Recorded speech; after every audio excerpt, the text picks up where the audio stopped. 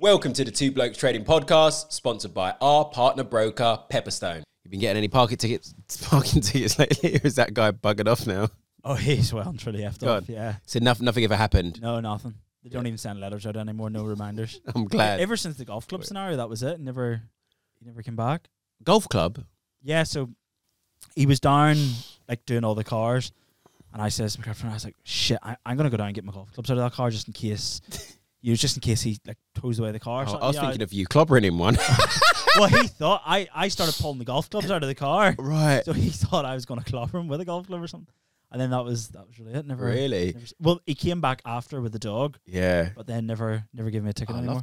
I love that. It's a good idea. Yeah. You should like pull out the golf clubs, give him a look. Yeah. Like, you know what I mean? Silence speaks 1,000 words, man. It does. You know. Yeah. I did see him like going around the cars one time, and I ran down. I was waiting on the lift. Yeah. And the lift wouldn't come. You know when you press the lift, and you can see it go through all the floors.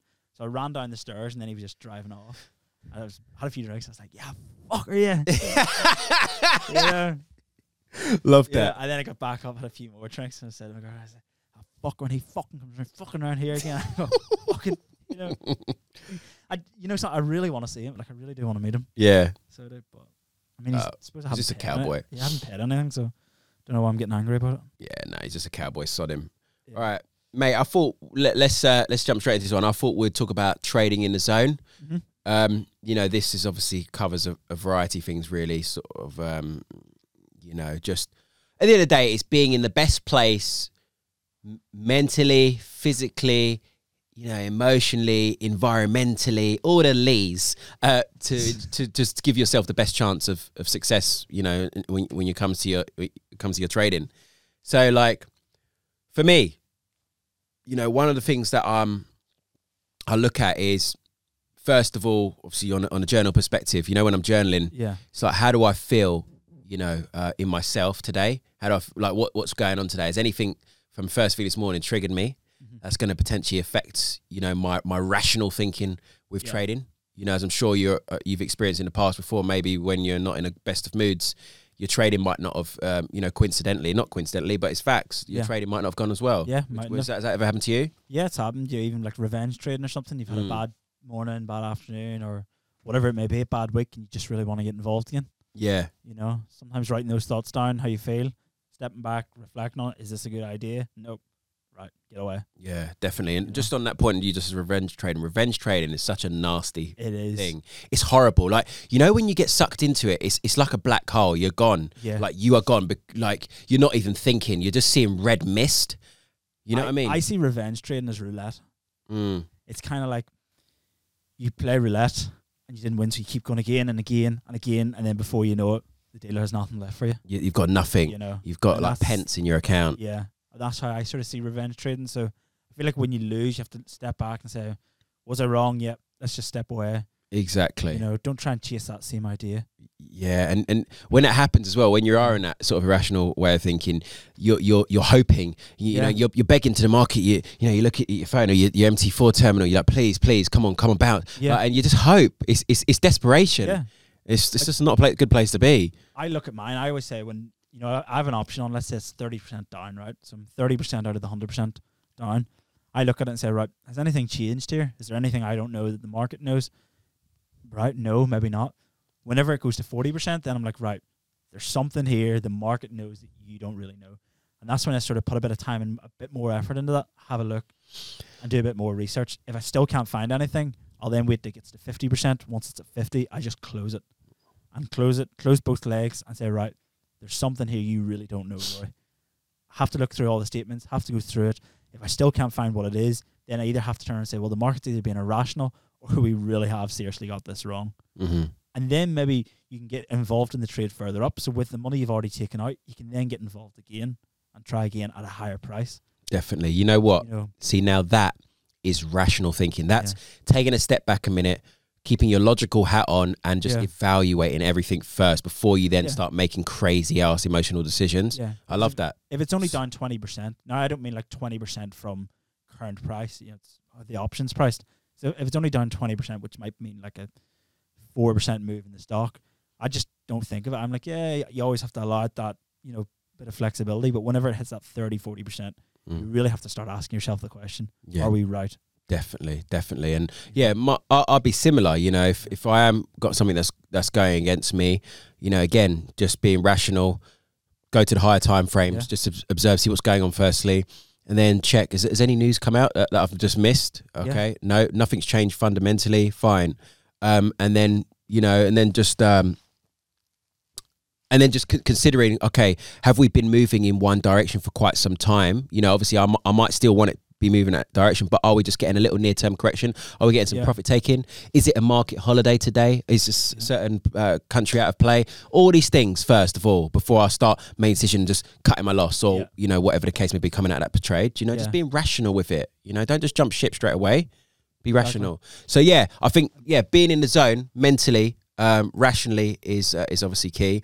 And then I wanted to go on to environments. Obviously, I was talking to you just a minute ago about Bali, you know, and obviously I'm all down for, trading, travel, sort of lifestyle, but I still think you need to be in the right place to be doing it. I'm not talking about traveling, trading crazy through like a city, trying to, you know, have a stable head, partying and stuff. I'm talking being in the right environment. Like for me, when I went to Bali and also in Thailand as well, these are Zen locations, these are Zen environments, and you're able to set up a trade station and actually trade once you're obviously into the time zone and stuff, obviously, because that's a bit difficult, the jet lag.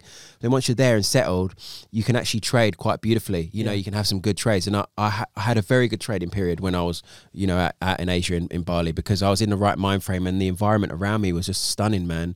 I just couldn't do anything wrong. Just to interrupt this podcast with an important notice. At Two Blokes Trading, we have a community trading app where you can engage with the blokes and like-minded traders to help you on your journey. There is a ton of free analysis across Forex, crypto, stocks, and commodities. We also have in-depth premium analysis with trade ideas, education, live trading sessions, and more for those that sign up via our broker sponsorship page. A nominal deposit of just $200 and start trading with Pepperstone, and then get full access to the Two Blokes Trading app. You know, seriously. Yeah. And then when a lot of markets are closed during their daytime, so you've time to really reflect on it, put your orders in, you know. That's true as well. Yeah, exactly. You know, exactly. Sometimes them different time periods can just suit people. Yeah, 100. You know, so yeah, I love Eastern time. I love being on the East Coast. Do you? Yeah. I love waking up first thing in the morning. US markets open. Yeah. I find it really strange that I wake up first thing and UK markets are nearly closed. Nearly done. You know. Yeah. I love that. Yeah. You know. So that works for me. I know that works for me. Being out there, I always just seem to perform a bit better. Yeah. I was thinking the other day, I was like, I'm thinking about coming off Twitter altogether and stopping everything, just looking completely at economic indicators. I just feel like there's too much noise out there. You know, I've been talking about equities coming off, or S&P coming off that 4,000 level, and that trend line I've drawn in, and it was getting very, very close to it breaking, and the nerves were starting to hit. I was like, shit, I might have got this wrong. I might be getting this wrong. But below and hold, it came off that trend line and just kept moving. You know, it's moving south now. It looks like I've been right. Yeah. If I stripped out all the Twitter shit, stripped out all the Bloomberg shit, and just looked at economic indicators, I'd probably have just said, yeah, it'll come up to there and come off again. And it did. Well, yeah. I mean, that sort of ties back to this trading in the zone. Yeah. Looking at all these data points rationally as well. Yeah. You know, dissecting things yourself. Don't get caught up in the noise. Yeah, don't get caught up in the noise. You know, conduct your own fundamental or macro analysis. So many people out there saying this is happening, this. And then you see one person agreeing with you and you're like, we're outnumbered. So then you don't take the approach. You jump on the bandwagon, you get taken out. I don't know how you can trade in the zone without knowing your macros, without knowing your fundamentals. I don't know, because like you're being blind to what's going on. You're deaf, you know, to shit. You're trusting other people to take your own liabilities. Yeah. So go on, elaborate on that. When something goes wrong, you know, who do you blame? Do you start blaming yourself? Do you say it was their fault? But you're not allowed to blame other people. You can't blame other people for your losses. Full accountability has to be taken there. Yeah. And whenever then the tables turn and they don't tweet what they're doing, how the fuck are you supposed to know what to do? That's the big thing. That's why you always have to be thinking your own feet. Definitely. You always have to have, you know, the plan A, plan B, plan C. Well, if this happens, I'll do this. If that happens, I'll do that. You know, I have everything. I've even a doomsday plan. Yeah. You know, no, you got to. You know. So, just on another sort of aspect of it, obviously, for me, quite a big thing as well is that helps my mental game. Obviously, it doesn't, not necessarily everyone, but it's scientifically proven as well as being active. You know, being active. Obviously, are you quite active? Would you say? Like, yeah, moderately. Like I've definitely been getting into it the last Yeah. couple of weeks. Yeah. You know, sort of November, December, started going to the gym a bit more. Would you say if you previously though, like, you know, when you were obviously when you're trading your equities, Yeah. your book, are you active then or not really? Lazy cunt. Yeah. Like I was so Yeah. I done nothing. But that didn't really affect you, did it? But it might have enhanced your performance. I don't know. I'd be a bit of an introvert like that. I, you know, could kind of just focus down on something Yeah. and really Yeah. stick to it. And I would feel guilt leaving the desk to go to the gym or Mm-hmm. do something. Whereas That's now, fair enough. I've kind of taken a step back and realised I feel better when I have done it. Yeah, definitely. And You know, it refreshes your mind as well as stepping away for a bit. it does. you know? It stimulates something in your brain. Exactly. I don't know what it is. It like I can't explain it. Maybe Mm. somebody else out there can explain it a Mm. bit better. But you feel more motivated after the gym. Sounds counterintuitive. No, it's You- very true. It sounds Facts. counterintuitive. You'd think when you come back, you're going to be tired and you're going to be, I just want to lie down. Mm. Especially because I always go to between 6 and 8 at night. Mm-hmm. So obviously can't really go through the day. It's too busy.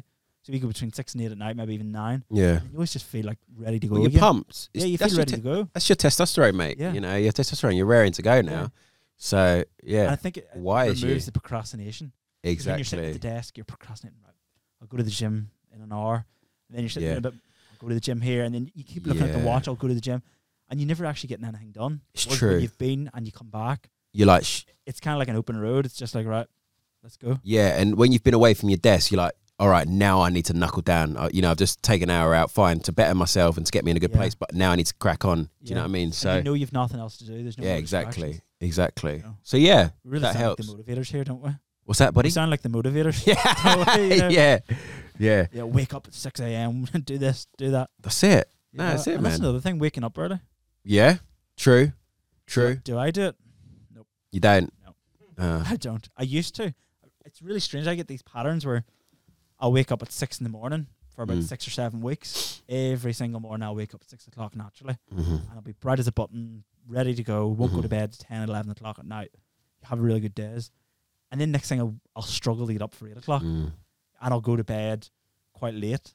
It just, I don't know, Yeah, it, well, just, it just changes. yeah. I Ex- mean, you got to listen to your body. yeah, accept it. Got to Just listen. accept Yeah, it. exactly. I always find it's through winter. Because I wake up with the sun. Mm-hmm. I always sleep with the blinds open. Apparently it's not healthy, but Yeah. I do it. So if the sun isn't up at 7 o'clock or 7:30, I'm not up. Mm. Whereas in the summertime, when the sun's there at 6 o'clock, 5:30, I'm getting up. Yeah. You know, so just listen to your body. Don't think you have to be up at 6 o'clock every morning. Whatever works for you at the end of the day, you know, whatever works for you. For me, like Jeff Bezos doesn't get up to 8 o'clock, 9 o'clock. yeah, He doesn't. that's Are fair you enough. going to tell him he's not successful? True. You know? For me, you know, I used to have quite a tight routine, just waking up 5 in the morning, Yeah. going to the gym, and then being back other than obviously eating breakfast, being back and ready at my desk for about 6:30 ahead of London, Yeah. and just digesting all the news before 7 a.m. and then just getting going, placing any trades once London's sort of opened. And that works for me, you know, having that routine. Yeah. Obviously, since you know some changes in my life now, I can't. Asian, you'll be treating the Asian session. Yeah. As So I that- said. yeah, I can't really do that at the moment, Yeah. but it hasn't really affected me as such on the trading performance. This month, you know, January, obviously, where are we? Still got 10 days left, but I'm up 7.5%. Great. You know, I lost a percent the other week because I was up at like 8.9, but now 7.5. But still decent start to the year. I've laid some decent foundations. Yeah, exactly. Drawdown's still relatively low right now. So yeah, man, it hasn't affected me. It doesn't. You know, it hasn't affected me.